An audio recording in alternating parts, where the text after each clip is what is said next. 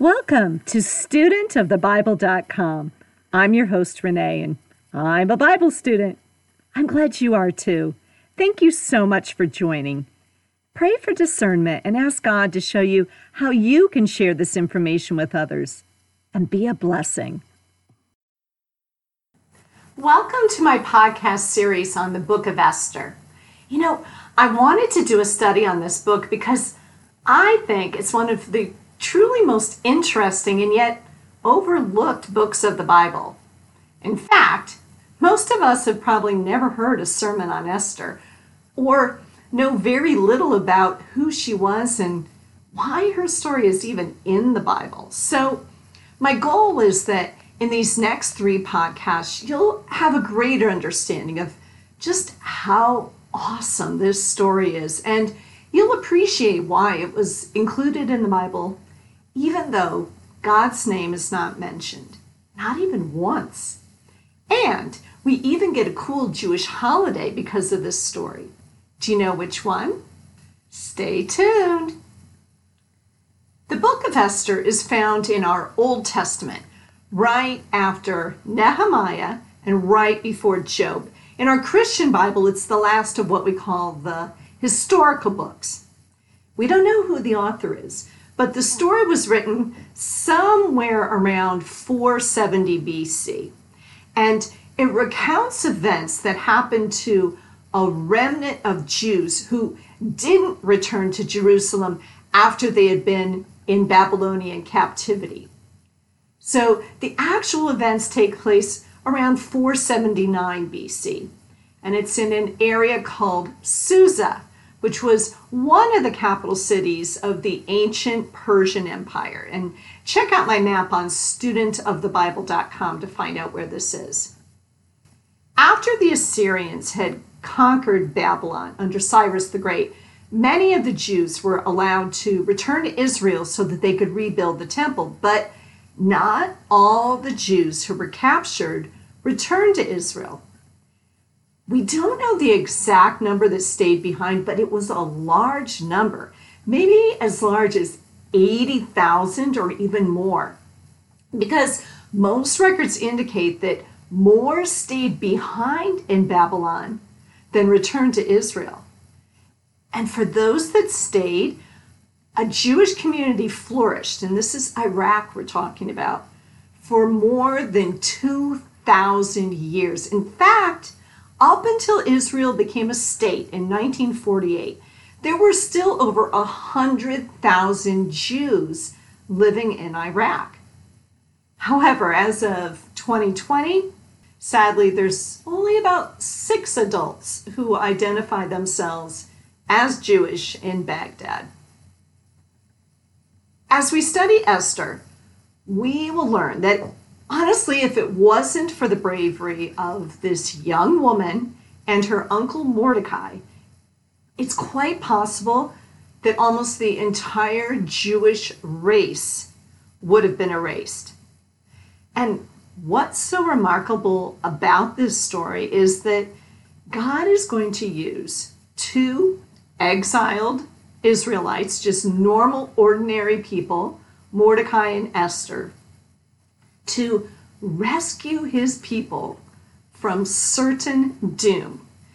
And that's without any explicit mention of God or his activity, but I guarantee you're going to see it throughout. So let's begin. As I said, the story is set in Susa, which is one of the Persian capitals, and this is during the reign of King Xerxes I. His reign is 486 to about 464 BC. As I said, some of the Jews have returned to Jerusalem, but others, like the characters in our story, Esther and Mordecai, they're still in exile. But as a minority group, this group of Jews is often going to be viewed with suspicion, and sometimes they're going to face threats to their existence, as we're going to learn in this story. Let's take a look at Esther, chapter 1, verses 1 through 4. This is going to give us our geographical and historical reference for this story.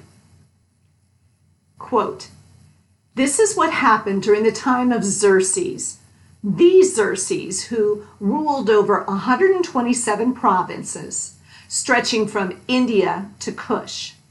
At the time, King Xerxes reigned from his royal throne in the citadel of Susa, and the 3rd year of his reign, he gave a banquet for all his nobles and officials.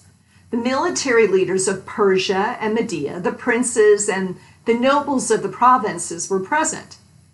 For a full 180 days, he displayed the vast wealth of his kingdom and the splendor and glory of his majesty. Xerxes is known historically as one of the greatest Persian kings. And he actually wrote this about himself. I, Xerxes, the great king, thou only king, the king of this entire earth, far and near, unquote. Very humble, as you can tell. Herodotus, a Greek historian, he wrote this about Xerxes. He said he was the tallest and most handsome of the Persian kings. I wonder if he really was or if he felt some pressure to write that. Oh well. Anyway, he goes on and he said he was ambitious, ruthless, and jealous. And then one recorded event says that King Xerxes tried to seduce his sister-in-law. She refused his advances, and as a result, he later had her and her husband, which was his own brother, tortured to death. So he's truly a lovely person. So we start this story with the king throwing this 180-day long extravaganza. And the background story is that he's actually going to plan an invasion of Greece. And so he wants to intimidate by demonstrating his great power and wealth. And historically, Persian kings love to flaunt their wealth, even to the point of wearing jewels in their beards. Do you think that's a trend that'll catch on? I hope not. All right, Esther, chapter 1, starting at verse 5 through 9. When these days were over, the king gave a banquet lasting 7 days in the enclosed garden of the king's palace for all the people from the least to the greatest who were in the citadel of Susa. The garden had hangings of white and blue linen, fastened with cords of white linen and purple material to silver rings on marble pillars. There were couches of gold and silver on a mosaic pavement of porphyr, marble, mother of pearl, and other costly stones. Wine was served in goblets of gold, each one different from the other, and the royal wine was abundant, in keeping with the king's liberality. By the king's command, each guest was allowed to drink with no restrictions, for the king instructed all the wine stewards to serve each man what he wished. Queen Vashti also gave a banquet for the women in the royal palaces of King Xerxes, end quote. So we have a picture of his wealth, and now we're introduced to Queen Vashti. We also learned that guests were given the freedom to drink as much as they wanted, and so you can picture how out of control these parties could get. But it gets worse. Esther chapter 1, starting at verse 10. On the 7th day, so remember, they've been partying and drinking hard for 6 days. This is the 7th day.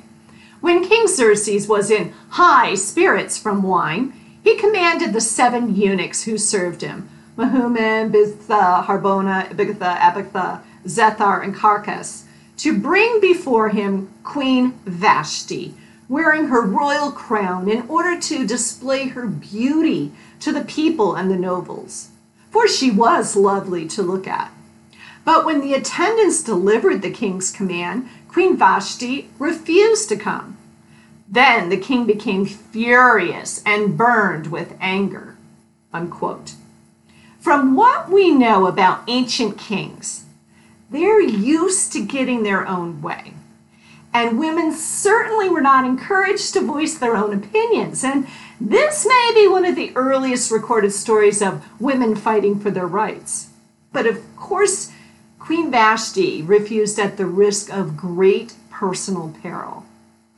Her refusal has placed the king in a really difficult situation. And so he makes a decree, because if it was perceived that he didn't even have control over his own wife, he would then be assumed to be weak in battle. And remember, he's readying himself to invade Greece. It was feared that the queen's actions would then become known to all the women and empower them to disrespect their husbands. So therefore, he decreed that Queen Vashti could never enter the king's presence again, and that she would be replaced with someone else. It also included a phrase that was to be sent out on all the kingdom, that every man should be ruler over his own household. Because the Persian king was thought to be a god, when he issued a decree, it stood forever. The law could never be canceled, even if it was ill-advised. The only way to rectify the situation was to issue a new law to neutralize the effects of the old law. I want you to remember this fact, because we will revisit this again later in our story. Well, what does the king do next? Of course, he holds a beauty pageant. They're going to search the kingdom for suitable virgins to replace the queen. So commissioners were appointed to go out into all the land in search of beautiful young virgins who would be taken from their homes to become part of the king's harem. The king's eunuch would be placed in charge of them, and they would all get a free makeover treatment. Now, if you're not familiar with this idea of eunuchs, they're actually mentioned quite a few times in the Bible. A eunuch was an advisor to the king who has been, sorry to say, castrated to prevent them from having children and therefore rebelling and trying to establish their own dynasty. Subsequently, they were often placed in charge of the harems because they weren't really seen as a threat. Now, in chapter 2, we're introduced to this Jew named Mordecai and an orphan girl in his care named Esther. Her Jewish name is Hadassah. And we learn Esther's parents are dead, and she was taken in by her uncle Mordecai. And Mordecai and Esther live in Susa during the reign of King Xerxes. And remember that she, along with her relatives, are Jews that have chosen to stay behind in Babylon after the exile. The Bible tells us that Esther was chosen along with many other young girls, probably numbering in the hundreds, and she's taken to the palace.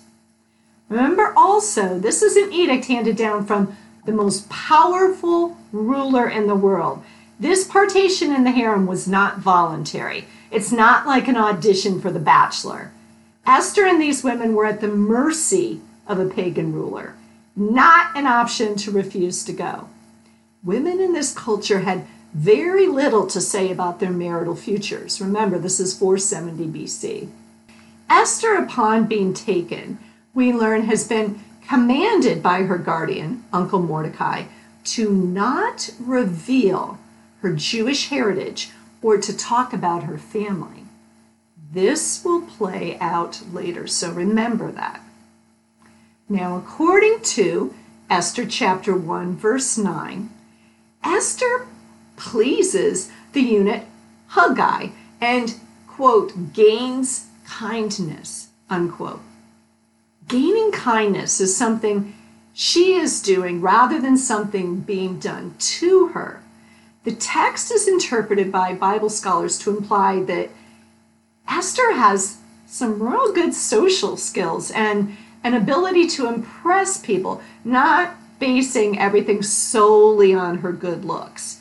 And this is significant because the Bible tells us Esther found such favor with everyone she encounters. And in the context of a harem of hundreds of women, it's hard to believe that this was a result of just her good looks alone because, of course, all these women are beautiful. So we're not sure why Esther befriends the eunuchs or why she found favor in the eyes of so many. Maybe she was manipulative. Perhaps she had a good sense of humor to go along with those good looks. Or maybe maybe she was just kind, especially to the eunuchs who, like her, had been taken and used by the king. Well, here's a life truth. Sometimes powerlessness makes people bitter and angry, but sometimes it makes them compassionate and kind. Regardless, this alliance with Haggai is going to turn out to be really critical, for he helps Esther prepare for her night with the king, and he ensures that she's properly cared for and properly fed, even providing her 7 hand-selected maids to help her. Now, here's a bit of foreshadowing. We're going to see that Esther's favor with the eunuchs is going to be critical in her efforts to save the Jews. And here's the Bible truth. God will often use the powerless to shame the powerful.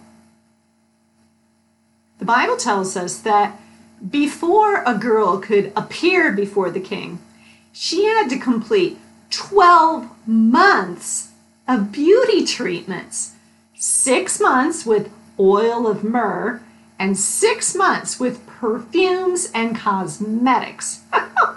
Wow! So, once paraded before the king, the young girl would not return to the king unless he was pleased with her, and then he would summon her by name.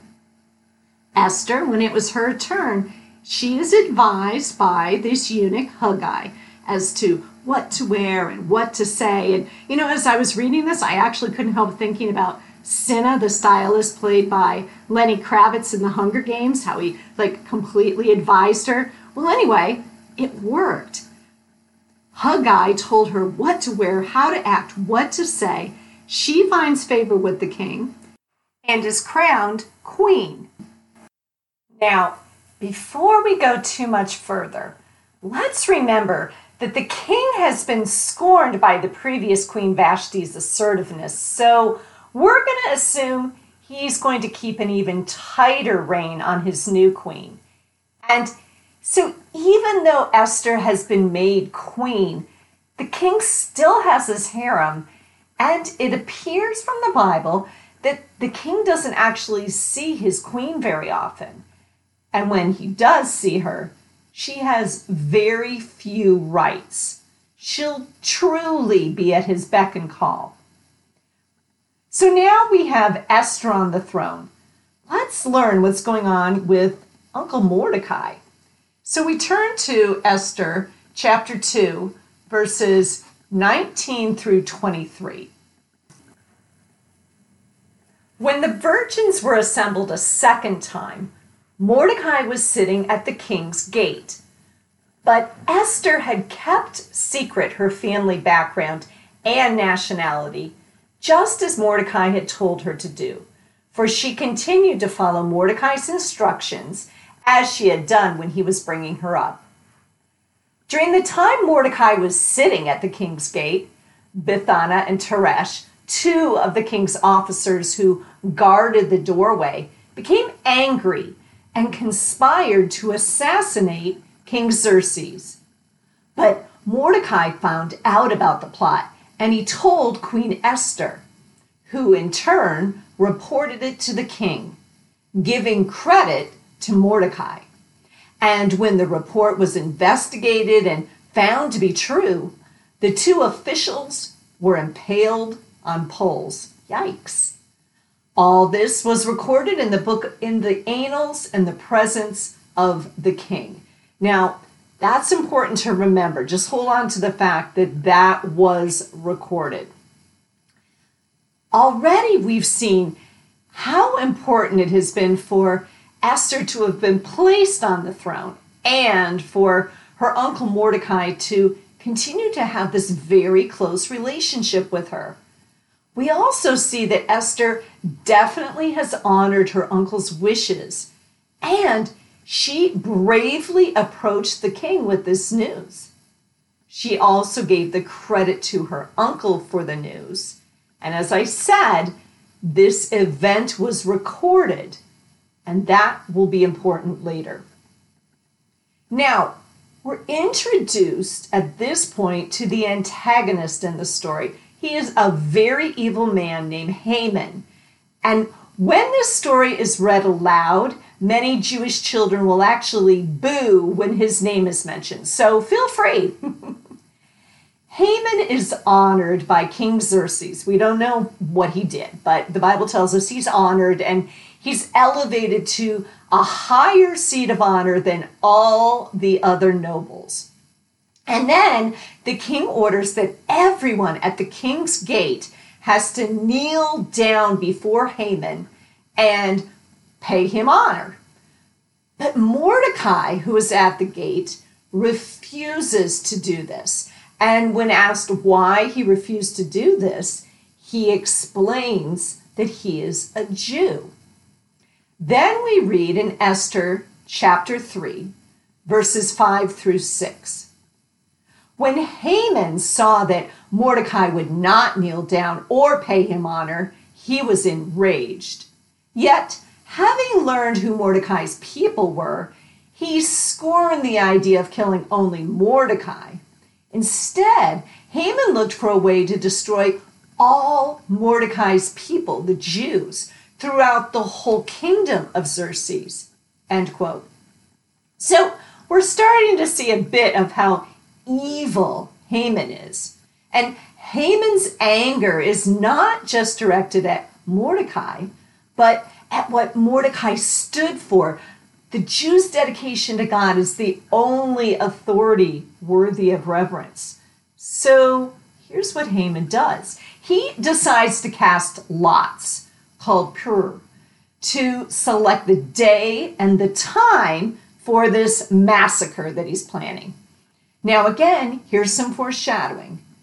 Don't forget the Hebrew word for casting the lot, pur, because you're going to hear that again later. The date that these die cast comes out to be 1 year from now. And this again is God's providence, because now they're going to have a lot of time to prevent this event. So now Haman goes to the king with his great idea. And this is in Esther chapter 3, verses 8 through 11. Then Haman said to King Xerxes, "There's a certain people dispersed among the peoples in all the provinces of your kingdom who keep themselves separate. Their customs are different from those of all other people, and they don't obey the king's laws. It is not in the king's best interest to tolerate them. If it pleases the king, let a decree be issued to destroy them, and I will give 10,000 talents of silver to the king's administrators for the royal treasury." So the king took his signet ring from his finger and gave it to Haman, the enemy of the Jews. "Keep the money," the king said to Haman, "and do with the people as you please." End quote. Now, as I told you before, decrees written by kings cannot be reversed. Dispatchers were sent to all of the provinces with the decree sealed by the king's own signet ring to, quote, "destroy, kill, and annihilate all Jews, young and old, women and children, on a single day, the 13th day of the 12th month of Adar." A signet ring was a personal signature. It was an actual ring, and the surface had a raised imprint, and that could be metal, wood, bone, silver, or probably in this case, gold. And each individual had his own imprint. And so you would have letters or documents that would be sealed by having some wax dripped on them and then pressing the ring into the wax, certifying the document. Did you notice that King Xerxes gave Haman his signet ring? This basically meant he was giving Haman his personal signature and therefore authority to do whatever he wanted. Remember, at this point, the king has no idea that Esther, his queen, is Jewish. Mordecai hears of the news because it's spreading quickly throughout the kingdom. And when he hears it, he tears his clothes and puts on sackcloth and ashes. Now, this was typically done as a sign of mourning. They would often put on something called sackcloth, which was goat hair, and it's just this kind of baggy clothing and super scratchy and uncomfortable. And then they would sit in a pile of ashes. The ashes would signify desolation and ruin. So this is what Uncle Mordecai did and when he heard the news, and he's parading himself in front of the king's gate. Esther finds out about her uncle's bizarre behavior from the eunuchs and her handmaids, and she doesn't really understand what's going on, so she sends him some fresh clothes to put on. Well, of course, Mordecai refuses the clothes, and he keeps on mourning. And Esther's really confused, so she directs one of her eunuchs to find out, okay, what the heck is going on with Uncle Mordecai?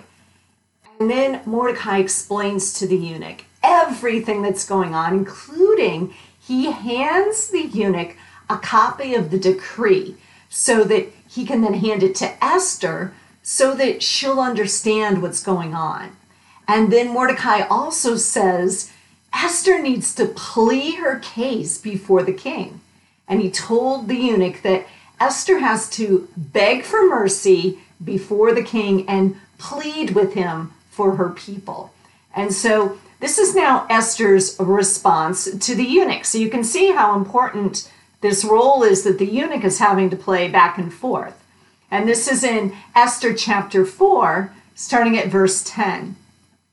Then she instructed him to say to Mordecai, all the king's officials and the people of the royal provinces know that for any man or woman who approaches the king in the inner court without being summoned, the king has but one law, that they be put to death unless the king extends the gold scepter to them and then spares their lives. But 30 days have passed since I was called to go to the king. When Esther's words were reported to Mordecai, he sent back this answer. Do not think that because you are in the king's house, you alone of all the Jews will escape. For if you remain silent at this time, relief and deliverance for the Jews will arise from another place, but you and your father's family will perish. And who knows but that you have come to your royal position for such a time as this. Okay, I've left you at a cliffhanger. But before we end today's lesson, let's review what we've learned. First, while the book of Esther does not explicitly mention God's name, we're going to see over the next few lessons that God's divine providence is evident throughout the story. It's God's divine ability to work through humans that has placed, unbeknownst to the king, a Jewess named Esther as his queen. She and her uncle Mordecai are going to play a tremendous role in securing the future of the Jews. You know, many people have no problem believing that God is in charge of the big things that happen in the world. But they assume God won't trouble himself with the seemingly mundane events of our day-to-day lives. However, that understanding is not supported by Scripture. For God, there are no unimportant events. He doesn't need to conserve his strength because his power is limitless. His attention is never divided. Look, if the Lord God tracks every sparrow, as we learn in Matthew chapter 10, verse 29, nothing is too small for his attention. And that includes who sits on the throne. Now that's something positive to think about this week.